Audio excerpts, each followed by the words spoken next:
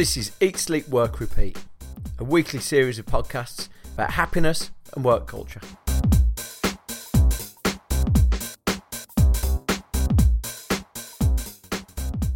Hi, this is Bruce Daisley. This is Eat, Sleep, Work, Repeat, and this is episode 13. Today's guest is Rory Sutherland. Rory is obviously one of Britain's biggest brains.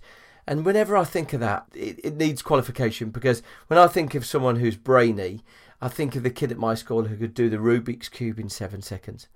And yet that is brainy, but Rory's proper brainy. Books brainy, long words brainy, crosswords brainy, not Rubik's Cube brainy. Rory's a media man. He's also known as one of the people who helped popularise behavioural economics in the UK. He's well known and esteemed in media, and Rory's written for the Spectactor and appeared all over UK media. The background is I gave a talk about work culture at Rory's company Ogilvy. My talk covered a few of the things I've learned about over these podcasts and the books I've read. I've tweeted the presentation from our Twitter handle. You can find that by searching Eat, Sleep, Work, Repeat. But if you've listened, you'll know these things. You know, that interruptions are toxic, that we want to achieve purpose in work. Having a friend at work makes us happier. After my presentation, Rory came on and we ended up having a sort of an engaging discussion and decided to reprise it here. So we talk about work culture, we talk about behavioural economics, lots and lots more. As ever, Rory is enthralling company. Just to give you an insight, throughout our chat, Rory smoked his vape pen. And why the hell not? We're all adults. I'm not telling tales. It's a free country. I merely mention it because at times it does vaguely sound like a cartoon character has joined us and he's snoozing in the room. Either that or someone's going in hard on a crack pipe. Like, you know, when the News of the World used to report the demise of soap stars. Anyway, there's no crack. Oh no, listeners, and there's no snoozing here. What follows is pure caffeine for your brain. Anyway, let's go. To kick us off, ask Rory why he thought so many behaviours were hard to change. I think what you realise, and there are an awful lot of behaviours which exist not because they're beneficial, but because they're stuck. And so, you know, an example I'd give of something which is, I mean, funnily enough, I came here by cab from Charing Cross and paid by credit card contactlessly. Now, all the cabbies, although they're mostly pretty grumpy, they all admit that since every cab's accepted credit cards, the use of cabs has gone up noticeably.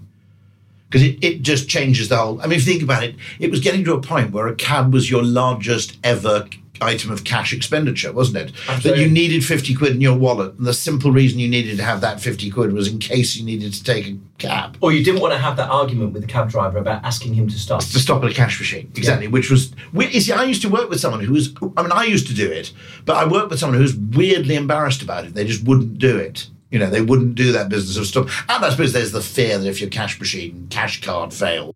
I think once you had that argument once, though, once you've had one bad one who goes crazy at you, you just can't be bothered, can you? No, you'd rather, at 2 a.m, you'd rather walk 2 streets down, get money out, than risk the argument. And also, I suppose, we've got to remember, a lot of people, you don't know how much the damn journey is going to cost when you get in either. I mean, there are a whole load of things, there's a reason why McDonald's charges you up front rather than at the end of the meal, which is that if you're cash constrained, people don't like paying for something at the end.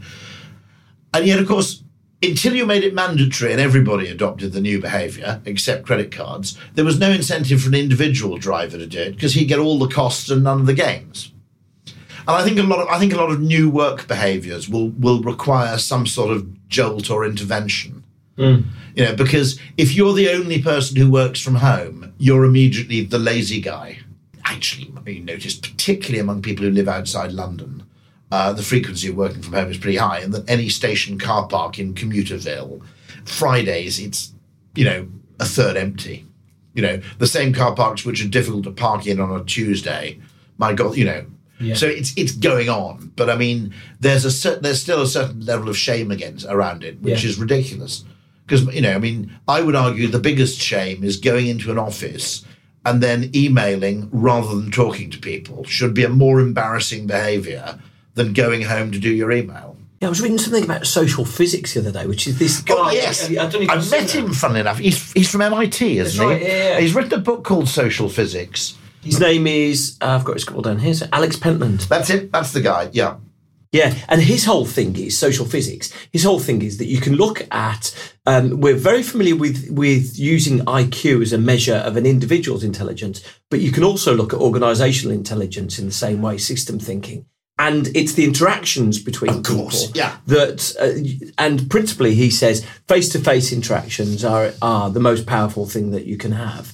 And effectively, he says that, we've orchestrated this world where we're communicating via email or we're communicating via video conference, thinking it's a proxy for face-to-face. Yeah.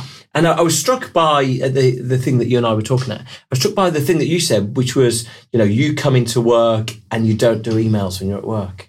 No, I mean, the reason for that is that I suddenly realised, well, look, that when I first, and the thing that worries me about this often is that younger people don't know any different. I mean, at least you and I, you less than me, but you've had a bit of experience of the working environment pre the technological revolution, in that you had to come into work to make a photocopy, you had to come into work to produce a document, to produce a presentation, actually my desktop was all I had. I didn't have a laptop for the first few years. Send a telex, even making an international phone call, you basically came into the office to do it because it cost 29 quid.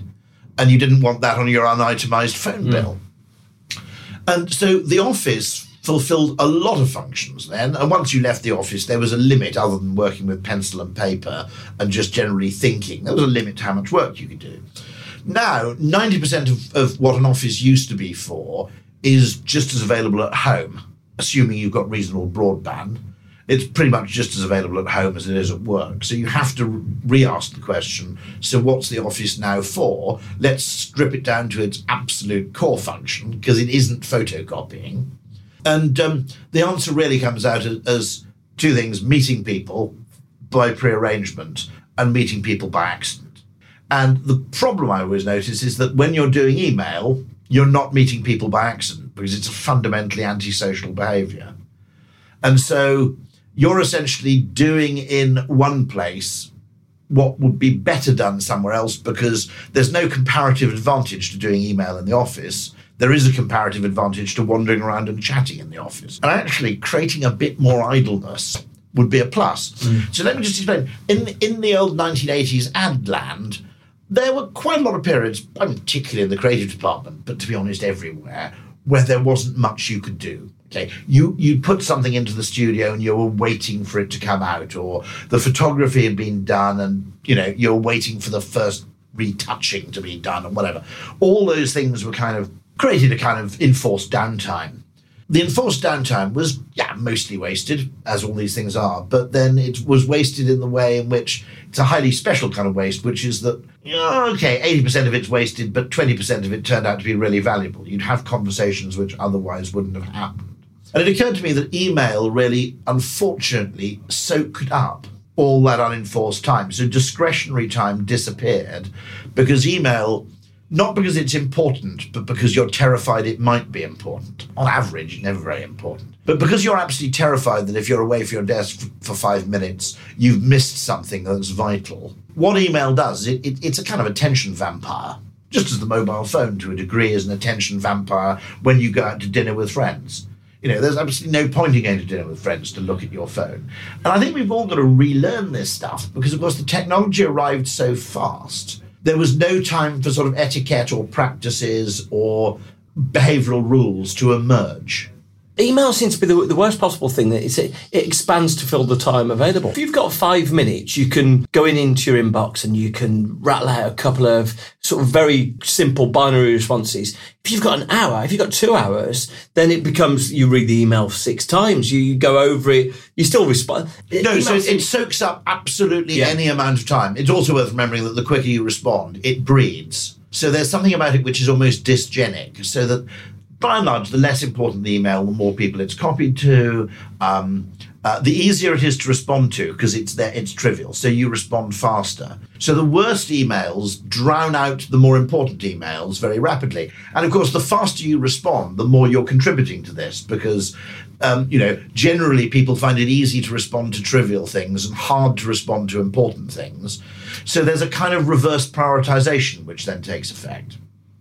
And it's actually a terrible terrible form of communication in many ways, because also we don't really have a meter in our heads for how much we're accomplishing. I'll give you an example of how this, which I find very strange and very interesting, which is, I don't know if you've ever had a customer service encounter where you use live chat rather than speech. Yeah. Now, the strange thing is, it actually takes a hell of a long time, but you don't mind. Because you're sort of getting on with other things or watching TV while it's going on, and you still have use for your computer. You're not forced to hold a telephone to your head, And so strangely, we're really satisfied with live chat, even though to solve a problem, live chat would probably take 10 minutes, where on the phone it would take 3. I think in the same way, because email makes us feel busy, I don't think we realise how inefficient and time-consuming it really is. But no, there's something about it which is bad. But what's particularly bad is the fact that we confuse what's urgent and what's important.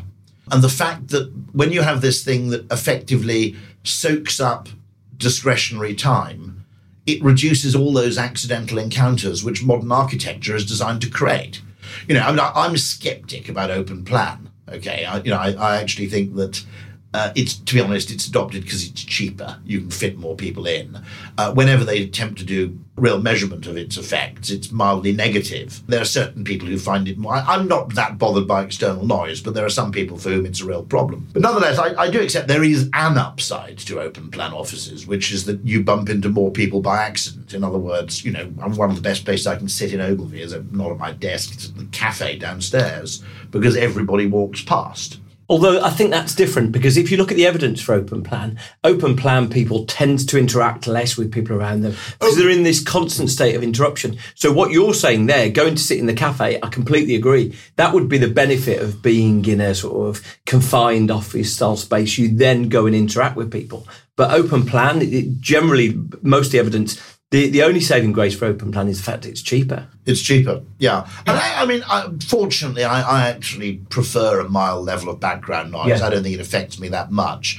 I'm also not generally having conversations which are confidential, which is, by the nature of the beast. But I think it's one of those cases where it surprises me how little attention is paid to this, because there tends to be the assumption that what people do if left to their own devices is optimal.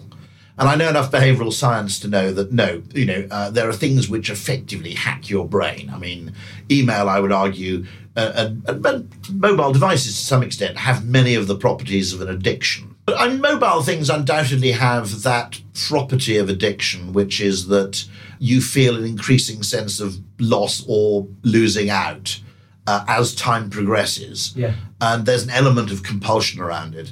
And I think the interesting thing is that what we forget is that the great dream, I think it's in one of the early, very early books by that Canadian writer, the sort of tech writer, very early. Douglas Coupland? Yeah, Douglas. Yeah. It's an early Douglas Coupland piece, which is that the whole dream of Silicon Valley ultimately was to, maybe less now, but it was to make geography irrelevant, so that where you were didn't affect what you could do. And it's a dream which has been pretty much accomplished. I mean, I've got British Gas Hive. I turned my central heating on from Sydney Airport briefly, just because you could. Now, my children who've grown up with this technology thought I was being weird.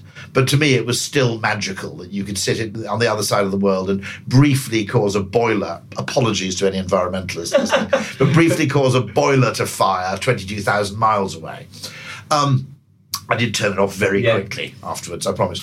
But then, that's been achieved. Now, the downside of that, and there's always a downside, I think one of the advantages of being a bit old is you realise that, contrary to what you think when you're young, where you believe things absolutely, when you get a bit older, you realise that everything's a bit of a trade-off. There's an upside. If you're lucky, it outweighs the downside, but there is always a downside. And the downside of that achievement is that previously, what we focused on depended on where we were. So when we were in the photocopier room, we focused on photocopying. And when we were in the pub, we focused on chatting to our friends. And different places only allowed you to do one thing. So that was what you did. And you did it with the whole of your brain. And the problem with being able to do everything everywhere is that you don't concentrate on what activity has the greatest comparative advantage at any one time, e.g., I'm in the office, so I think emailing people will be a bit dumb because I can do that after the kids go to bed. Instead, you just do what seems most pressing to you wherever you are. And that might be Candy Crush, and it might be Twitter, it might be Facebook, it might be email and among work-obsessed people.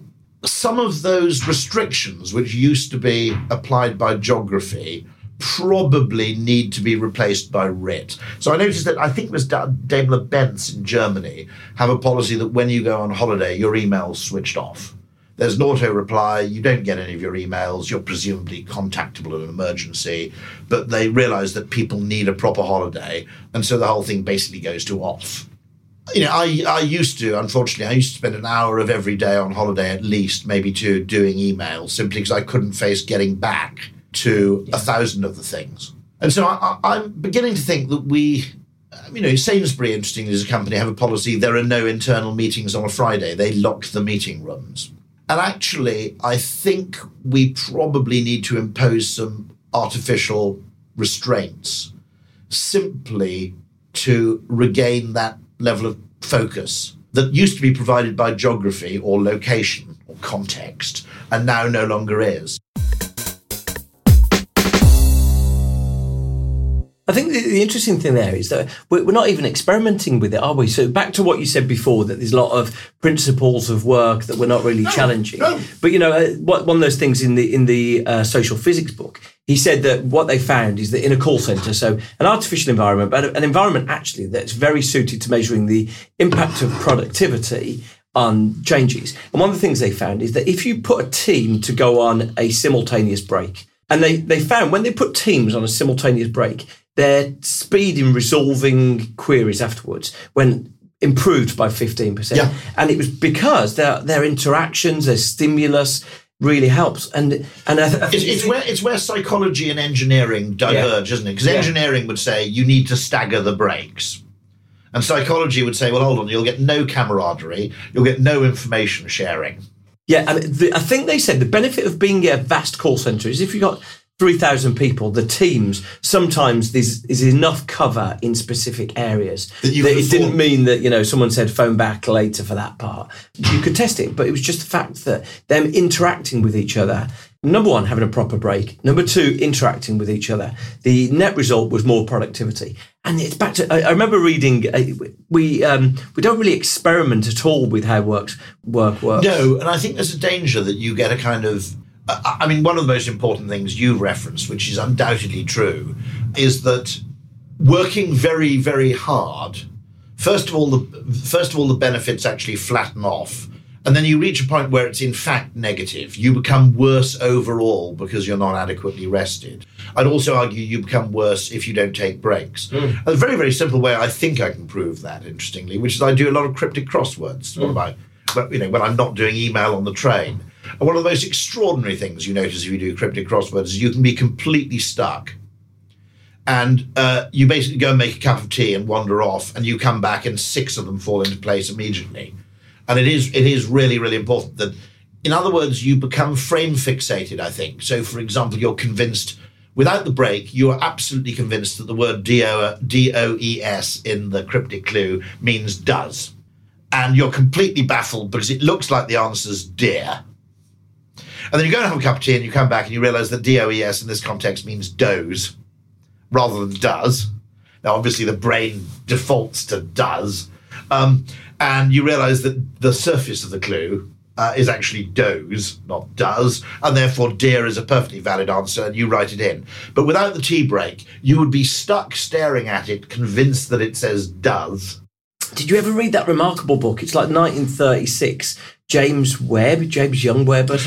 Technique for Producing Ideas. Fantastic. And it's the best £3 you could spend on Kindle. Yeah. Because after all this stuff, Kindle? Yeah. I mean, it actually was quite a nice little. It was a tiny little pamphlet. But his whole thing is, and it's a million people have reached the same conclusion. An idea is created by 2 adjacent ideas coming together. And normally the production process is you spend a lot of time thinking about it and then you go away and allow the ideas to ferment. And you almost have to trick yourself into doing it. I noticed that it's always interesting that in fact, Archimedes had the idea, if he didn't have that idea at all, but he had it stepping into the bath, not while he was sitting in the bath.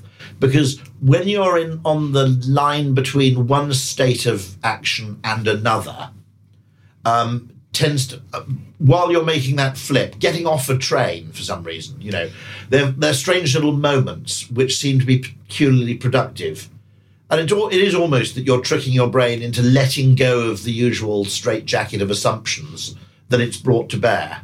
And when that straitjacket briefly falls off, that's when you suddenly have some sort of creative insight or magical leap. Yeah, absolutely. And so on the subject of like reinventing work and thinking of different ideas, I remember an article that you wrote on a blog or a campaign a few years ago, which was like the idea that Ogilvy should switch down to a 4-day week. I think you were talking about the spirit of David Ogilvy. Well, there's a bit of me. Certainly I asked the question very simply, which is... What was the idea then? Remind me. Ogilvy as an agency must have made an absolute fortune over the years from selling laptops and broadband with a photograph of someone basically using a laptop next to a lake, And that promise of the technological revolution hasn't really been delivered in reality.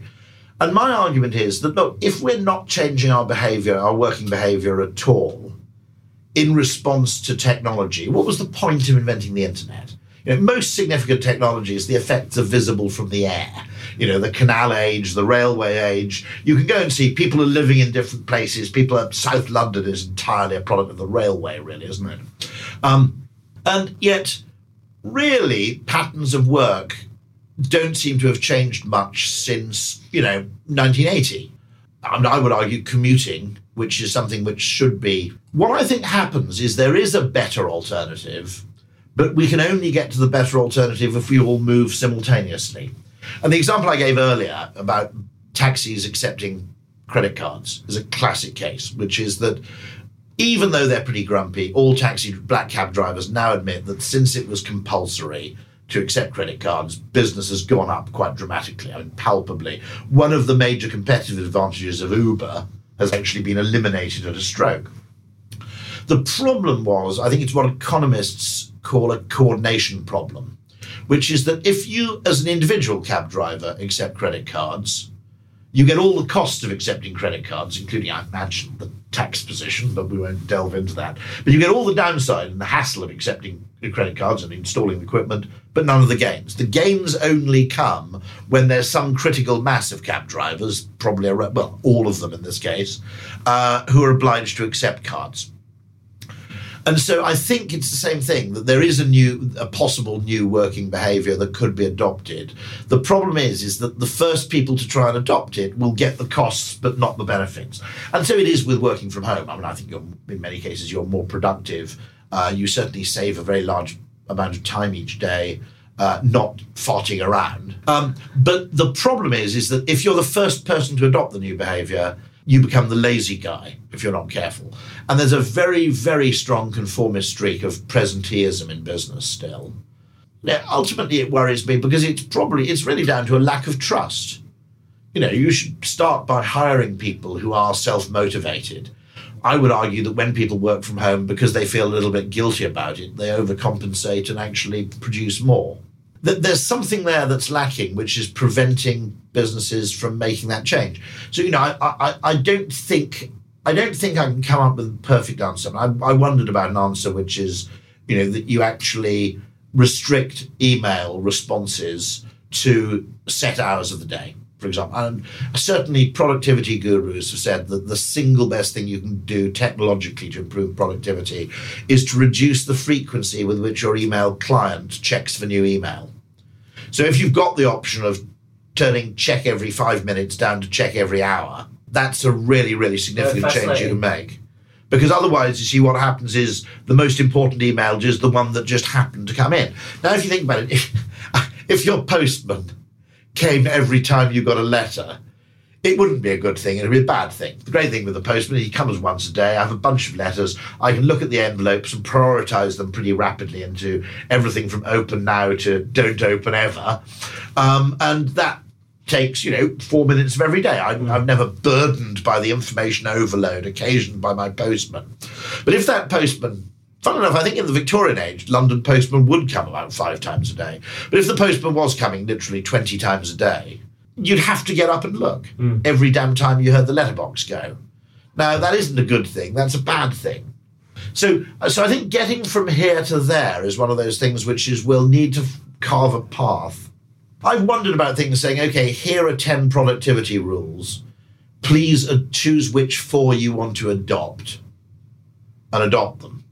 So it's, in other words, you only do email. But I think unless people have heuristic, easy to follow rules, the problem is that this problem won't go away. I saw something in the US, which is the results-only work environment. And weirdly, Best Buy tried it. So it's not like a trendy Silicon Valley company doing it. And what they did, and it's just autonomy played out to the vast extreme. And they say, when they encourage you to do the results-only work environment, which is where your boss agrees with you, this is what you're going to accomplish. And I guess it'll be on a weekly, monthly, and quarterly basis.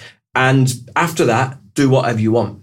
And they say they have to do a substantial session at the start about sludging, which is where they stop you trash talking other people's working hours. Is this in the office environment or the retail environment? This is their headquarters. Headquarters. Right. About 3,000 people doing it there. But the end impact, the people leaving went down by 90%. Satisfaction at work improved. Sick days reduced. And it's largely because they said, right, this is what you have agreed to produce for us. And now do it. There's a proof thing here, which is sick days in the UK are dropping quite dramatically. If you like, it's proof that a certain amount of work can be done from home, because a day that would previously have been taken as a sick day is now a day where someone says, I'm not coming in today, but I'm going to work on this presentation. And there are questions where you have, a bad cold, where, let's face it, I don't want people coming to work where they're bloody ill anyway. It's disgusting. So, the sick days are falling very dramatically because what used to be taken as a sick day is now working from home. And that's proof, I think, that there's some way to travel in this. What we also don't know is because we don't in a lot of the modern work environment, we don't actually know what's productive or not. So people just respond by working very hard because there's no... if you look at craftsmen, they don't tend to work insane hours because they can actually see what they're doing and they know what their output is. And in an office environment where, to be honest, an awful lot of it's bullshit, the best way to demonstrate that you're valuable to the organisation is by putting in hours, because it's the only form of signalling there is.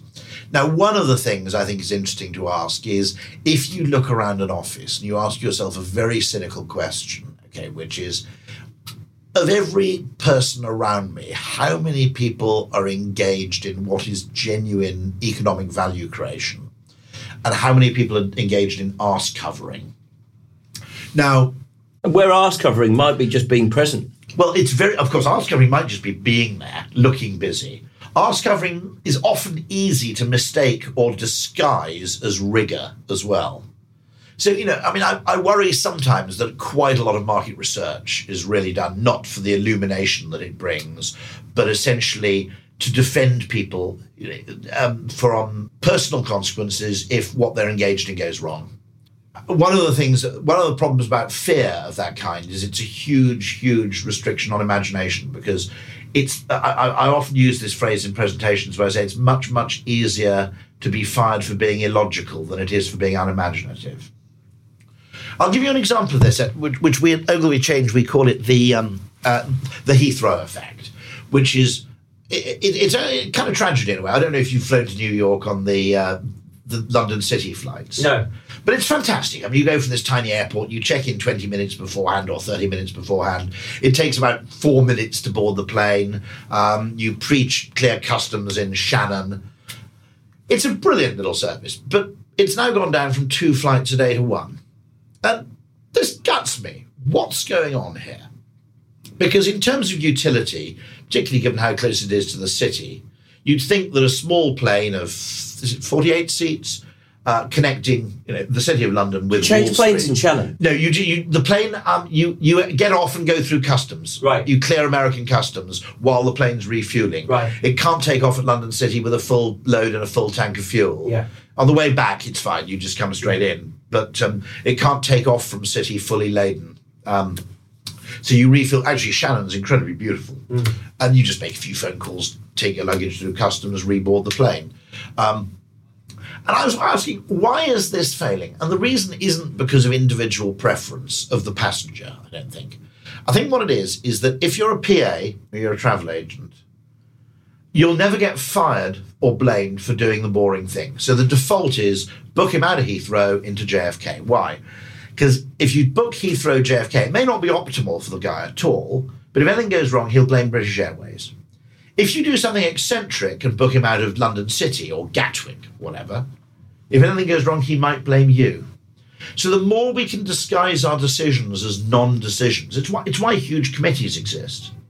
It's to give people the confidence of feeling that they won't be held solely accountable for a decision. And it's effectively burying accountability so that you distance yourself as far as possible from the consequences of your actions, which reaches its apotheosis in bureaucracies and heavy bureaucracies where, the only thing, in a kind of very bad civil service environment, it's simply a rule is don't cock up, job for life. I'm being very unfair there. The worst manifestations of bureaucracy undoubtedly create that kind of thing.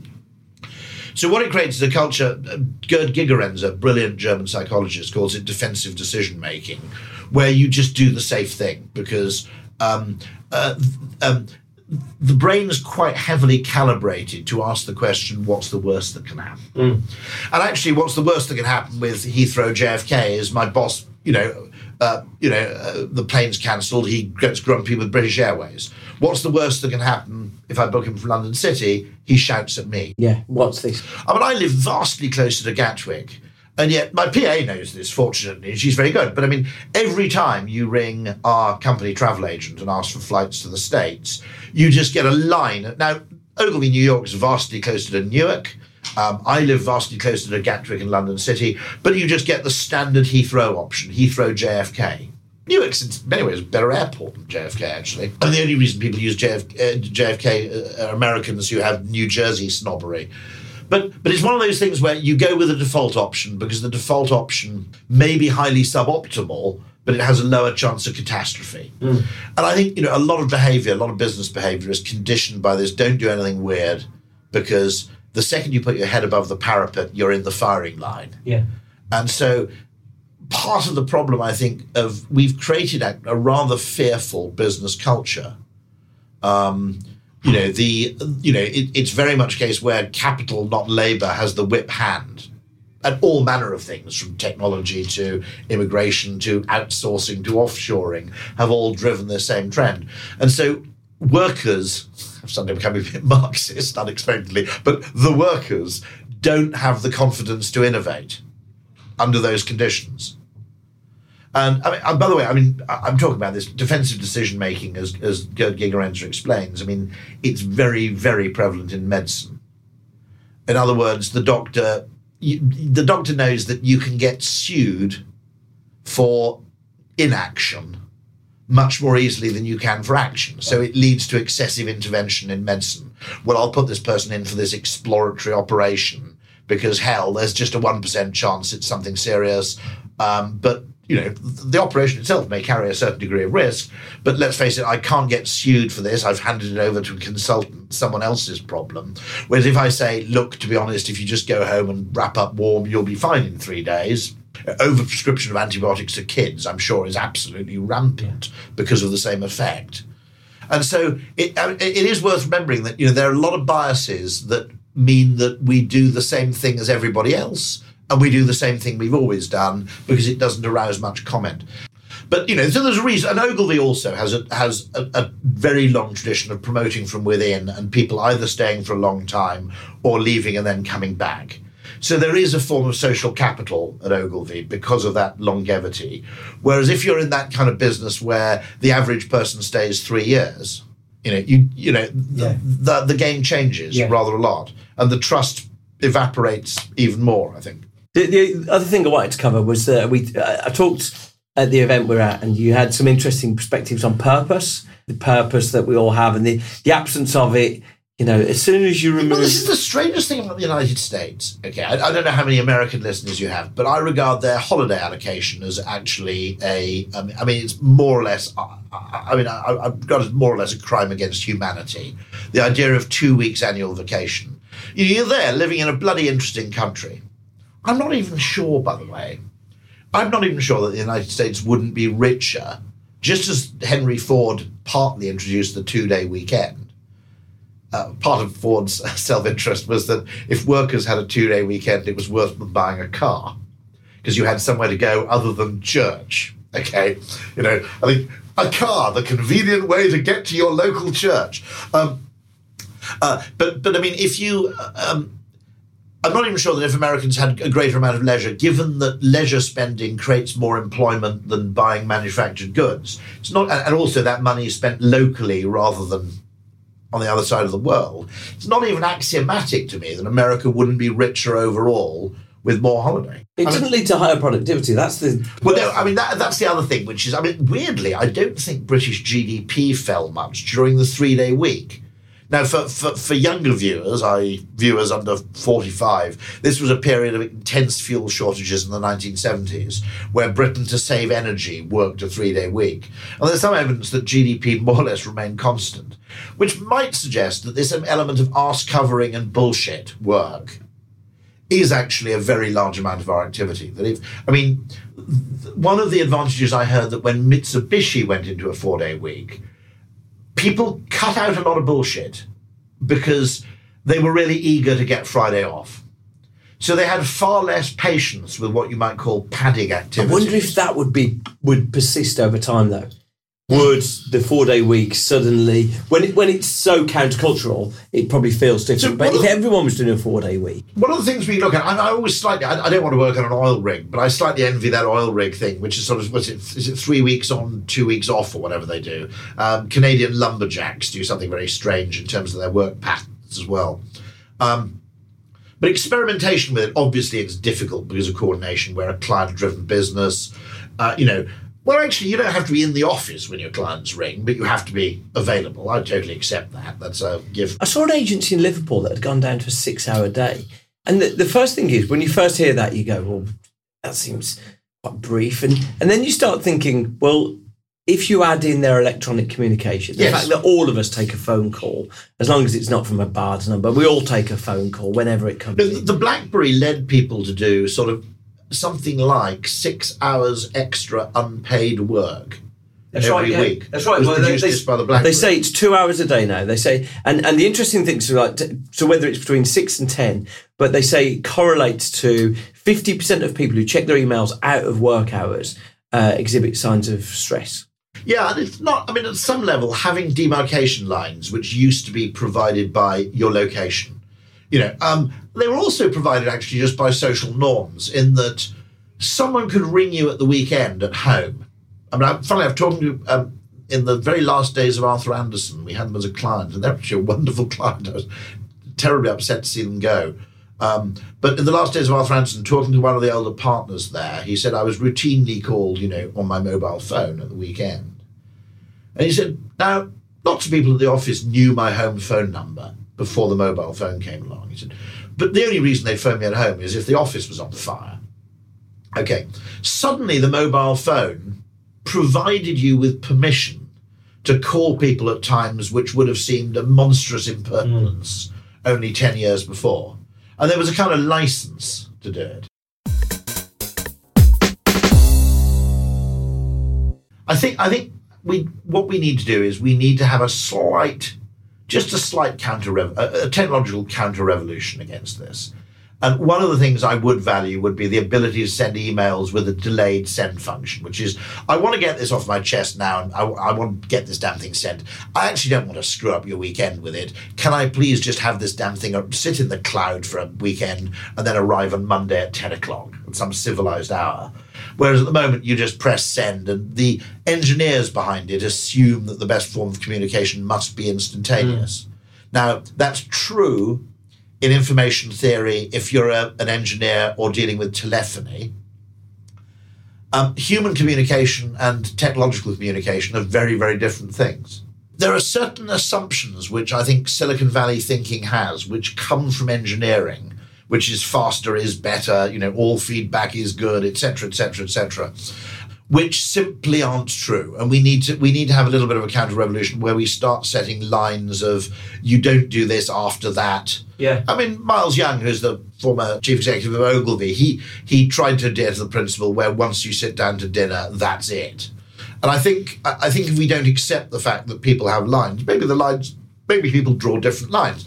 I mean, me as a 51-year-old person who commutes has different desires from a 23-year-old who has a 20-minute journey into work. In my case, the big gain is I actually get into work late, but I travel on an empty train. It's empty partly because it's a bit late and partly because it's slow, but I get a table.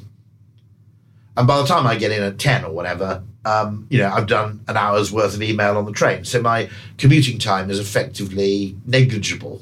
And I've got a very mischievous suggestion, which is what Google really needs to invent isn't the driverless car, it's the driverless toilet and shower.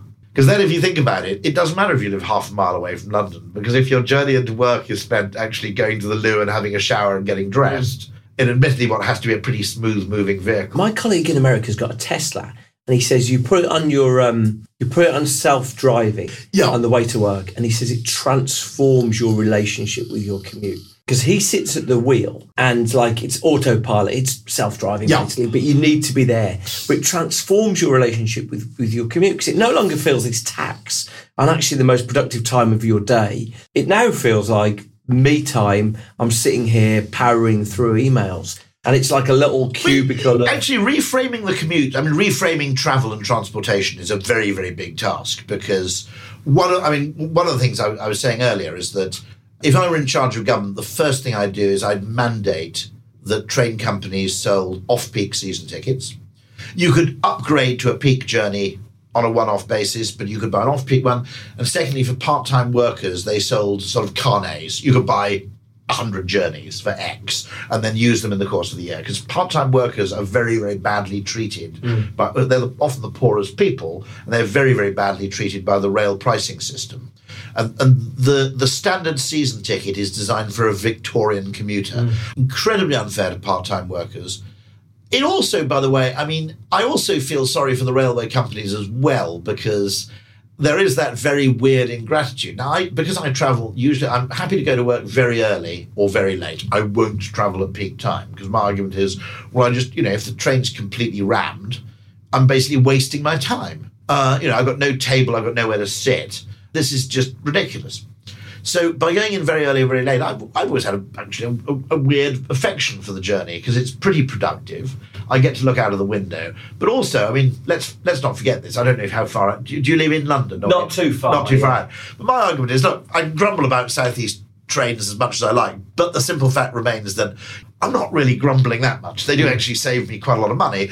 And actually the journey into Charing Cross today doesn't take much longer than getting to Charing Cross from Fulham. It's a very, very strange thing in terms of the way people frame what is London and what isn't. That's a real... in property terms, I think you could create huge property value and completely shift the appreciation of where people live if you got rid of the tube map. I think it's an enormous biasing effect. Yeah. Because a lot of people in North London assume that South Londoners travel to work by bus. Right. It's a fantastic rail network. Or if you called the Thames Link, which goes up to sort of Hertfordshire, if you called that the Hertford line and you put it on the tube, then all of a sudden it sort of transforms your perception. Well, Thames Link, because we're right next to Blackfriars. Yeah. It's a bloody dream. Yeah. And and actually, of course, Crossrail will have a huge effect. I think it brings an extra 1.5 million people within 45 minutes of central London. That will have very big sort of centrifugal effects, I think, on where people can live. I think people need to reframe the commute, because I always get a bit irritated if people say, well, you're getting in late. I go, well, yeah, but you started work when you got into the office. I started work an hour earlier. And now I'm in the office because I've cleared all that shit. I can spend my time doing what I can only do in the office, where the office has what economists would call a comparative advantage, which is spending some of my spare time wandering around and chatting to people at random. Absolutely. But that's where the results-only work environment comes in, because no one is ever permitted to say to someone else, half day when you wander in at 11, It's like you're an autonomous being. If you're not doing your job, you'll be fired. But don't ever criticise anyone for even they say if you fancy going to watch Beauty and the Beast mid-afternoon, go and watch Beauty and the Beast mid-afternoon. Like their whole thing is, that can be as long as you're doing your job, we're not going to. But it starts off that the whole it's not Home Depot, is it? It's Best Buy. Best Buy. The whole thing has to start off with a whole period of deprogramming. Absolutely. Effectively. So you have to have the sort of post-Mooney deprogramming. Yeah, there's like the cleansing of the system. And they say that they spend 90 minutes now just going through all of the possible things that could be there. But, we've all recognised, haven't we? If you're running late and then the train's delayed, that sense of anxiety, you walk into an office because you're scared someone's going to make a sarcastic comment. What happens in Japan? In Japan, the train company hands you a chit that certifies that your train was late so that you can present it to your employer. Fortunately, our railway thing is generally people do believe us when the train was late. But you're right, that sense of anxiety. Oddly, it's one of the things I say to Natalie, my PA, is, look, if there are any sort of paid speaking engagements for Ogilvy, which involve a 2.5-hour trip to, say, Manchester or Liverpool, I said default to yes. I said, because actually the 4 hours I spend on the train, provided it's mid-afternoon, the 4 hours I spend on the train will be the most productive 4 hours I spend all week. It's magical. Virgin have got the Wi-Fi fairly well sorted. It's several trains I've been on now recently have been quite impressive. Not as impressive as Swedish railways, which seem to make the Wi-Fi work even when you're in the middle of bloody nowhere. But they're getting there on that. It's down to that old thing, though, isn't it? When someone's staring out the window and someone says to them, "Have you got no work to do?" And this is my work, that thinking. The reason I joined advertising was I remember I went to J. Walter Thompson for a kind of graduate interview, and they had a talk from a creative person there who said it was very strange being a creative director because it's one case where you look down the corridor and if everybody's looking out of the window, you're happy that they're doing their jobs. Amazing. But there's a value to randomness and there's a value to downtime. I think we all know it instinctively, but the urge to signal busyness. The other point, by the way, which interests me about that Best Buy experiment is pretty low staff turnover. I suspect, actually, one interesting case is that companies which are pretty close to a railway station tend to have low staff turnover. There's a famous case, I think Solomon Brothers moved, being right next to Victoria Station. They actually had the problem, which is they could never get rid of any of their older staff because they'd move out to Haywards Heath or Brighton. It was such a joyous commute that, in fact, people stayed. Now, this is an interesting one. If you look at America and their 2 weeks vacation, okay, taking 3 weeks vacation is considered morally dubious in the United States. I had one friend who wouldn't accept a job at Google because the 2 weeks was non-negotiable. And she said, well, I know, I'm an expat. One of the weeks has got to be spent visiting my friends and family back in the UK. So I'm effectively left with 1 week to discover the United States. And because they wouldn't budge, she turned down the job. Now, the interesting thing about the United States is 3 weeks vacation or 4 would be considered a monstrous indulgence. The Germans take 6 and they're perfectly productive. But yet retirement's considered completely virtuous. Now, retirement is a terrible thing because you take everything you have in your head, you take a lifetime of experience, and in the space of 1 day, you remove it completely from the corporate brain. It's like a sort of, it's a minor corporate lobotomy when somebody retires. It basically takes away this chunk irredeemably. Now, if you had more flexible time, I don't think it's a good idea to retire completely. I think you either, sometimes it's bad for your health because you're just not doing enough. I don't play golf or anything like that. I'd probably just turn my retirement into a massive box set binge, to be honest. But also, you can become a bit of an arsehole because you put the same amount of energy you used to put into your work into what is essentially daily trivia. And so both my father and my father-in-law both worked into their late 70s. Not full-time, but they did something. And it was pretty beneficial. It was really healthy both for them and the people they worked for. And I think that business that I think it's a case where the old and also women with children or single parents can make common cause, which is if you make this a bit more flexible, you'll get a hell of a lot back in return in exchange for not much. So, at the age of 65, I still want to be in the advertising industry. in some ways, you're with youthful people as well. It's good for you in that respect. I wouldn't want to disappear from it completely. Equally, I don't want to be getting up early 5 days a week. So developing some sort of flexible approach is really useful in keeping on what is a huge wealth, in many cases, of both contacts, a huge wealth of experience. And to be honest, older people have a sense of proportion, but also the teaching value.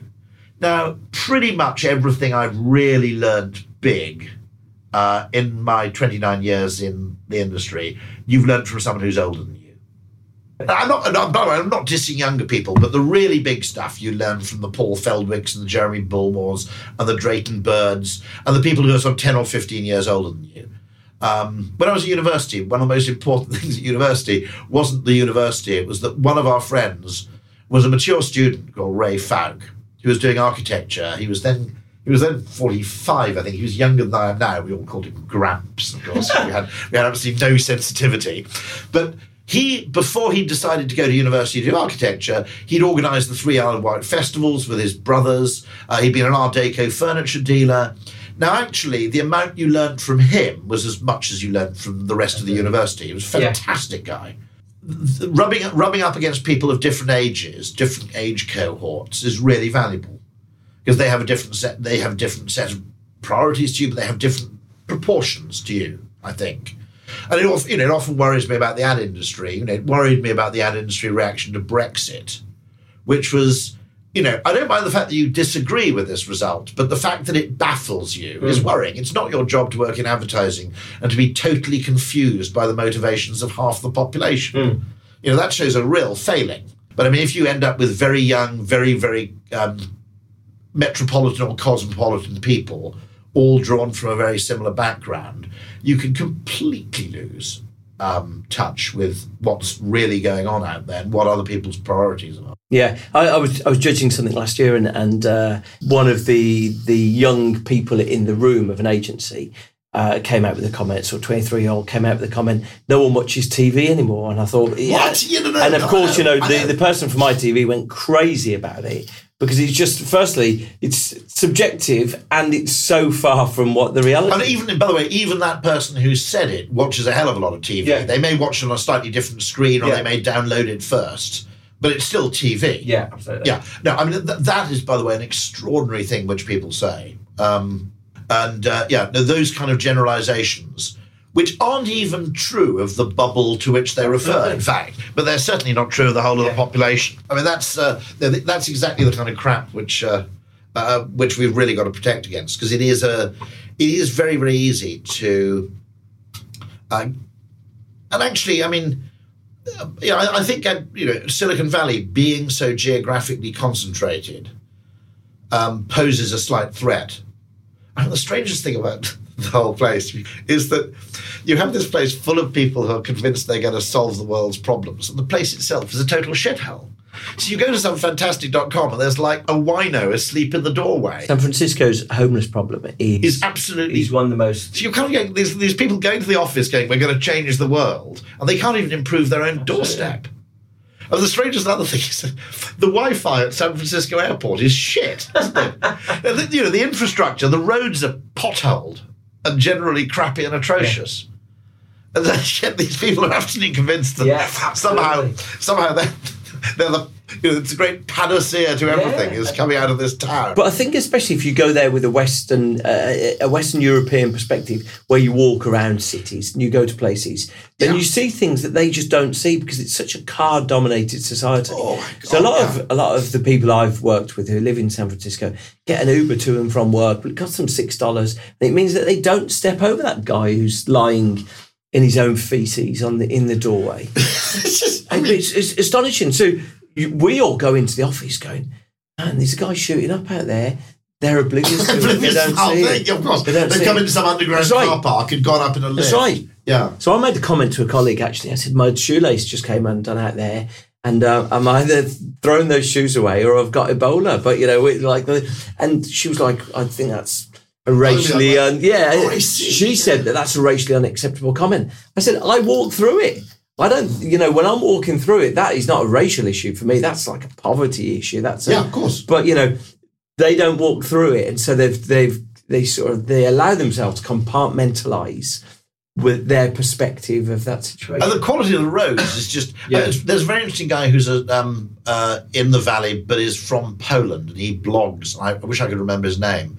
But he makes the point. He said, I go back to Poland and I see the new roads and the new street lamps and the new hotels and the shopping malls. And he said, all of this has been done since the fall of communism. We built every damn thing, And I come out to San Francisco, which is notionally much, much richer. And, there are holes in the road, cracked infrastructure everywhere. That 30-mile radius area has generated more wealth in the last 50 years than anywhere on the planet, but you would not know it, would you? No. And Detroit, in fairness to the car industry, Detroit's now supposedly in a renaissance at least. But Detroit was a magnificent city in the 1950s and 60s. It was an astounding place. And the failure for any of the money to stick. I think the problem is a coordination problem. And I think one way to solve it would be, so for example, in the United States, you might say the holiday thing is status quo bias. Most people, I think, would like a little less money and more vacation. As I said, it's not even clear to me that more vacation would impoverish the United States overall. Service industries are quite labour-intensive. The United States is an amazing place to go on holiday as a Brit because there's no one around. You go to the Grand Canyon. Now, if the Grand Canyon were in Europe, it'd be heaving with Germans half the year, right? No, they're all at work, And so but the way to change it might be through experiment. And you just say, okay, we're going to do a collective experiment where for 2 years, everybody in the United States is going to take more vacation. And then we'll have a collective decision on whether we want to stick with it or go back to the status quo ante. And I think in offices, in individual offices, certainly, what is interesting is to take a few niche groups, which might include very young people who, if you take anybody who, very interesting thing, let's say you're an Australian working in Ogilvy. Well, part of the reason the only sane reason you'd leave Sydney is to see Europe. Maybe the deal is, okay, what you want is longer weekends or something like that. 4-day week while you're here. Or 4-day week while you're here, so you can actually go off on Thursday. Allowing people to time shift is probably essential to helping London infrastructure along without impossible and perhaps politically unacceptable spending. Spending a huge fortune on London is a bit awkward if you look at the general wealth imbalance in the UK. And so one way of achieving that is to say, okay, what we'll do is we'll broaden the shoulder, particularly of the morning commute. The evening commute is actually slightly broadened by trips to the pub and so forth. But if you can broaden the morning commute a bit, which by definition will probably broaden the evening one too, and if certain percentage of people will work 4 days of 10-hour days, then one of the things you could do is you could make far better use of existing infrastructure rather than having to build more. We've just got such a ridiculous attitude to that, though, haven't we? In the sense that, like you say, if you come in at 10, everyone thinks, Rory doesn't work that hard, rather than he just does a different No. And interestingly, weirdly, if you stand around chatting to people in the office, you look lazy. Whereas if you go to your desk and stare at the email, you look busy. Do the Daily Mail website in your office. No one knows. No, of course no one knows. Facebook, no one knows. But the interesting thing is, arguably, if you're in the office, the very act of emailing things in the office is exactly not the point. Like having a crap, it's something you should do at home. I think that's probably the way to end, isn't it? Yeah. Thank you to Rory. All of the episodes are on our website, eatsleepworkrepeat.fm. You can tweet me via the internet. You could go on to our Twitter handle, retweet all the episodes to the point that I'm worried if you're trolling me or stalking me. Whatever you want. Anyway, have fun. Stay in touch. Bye.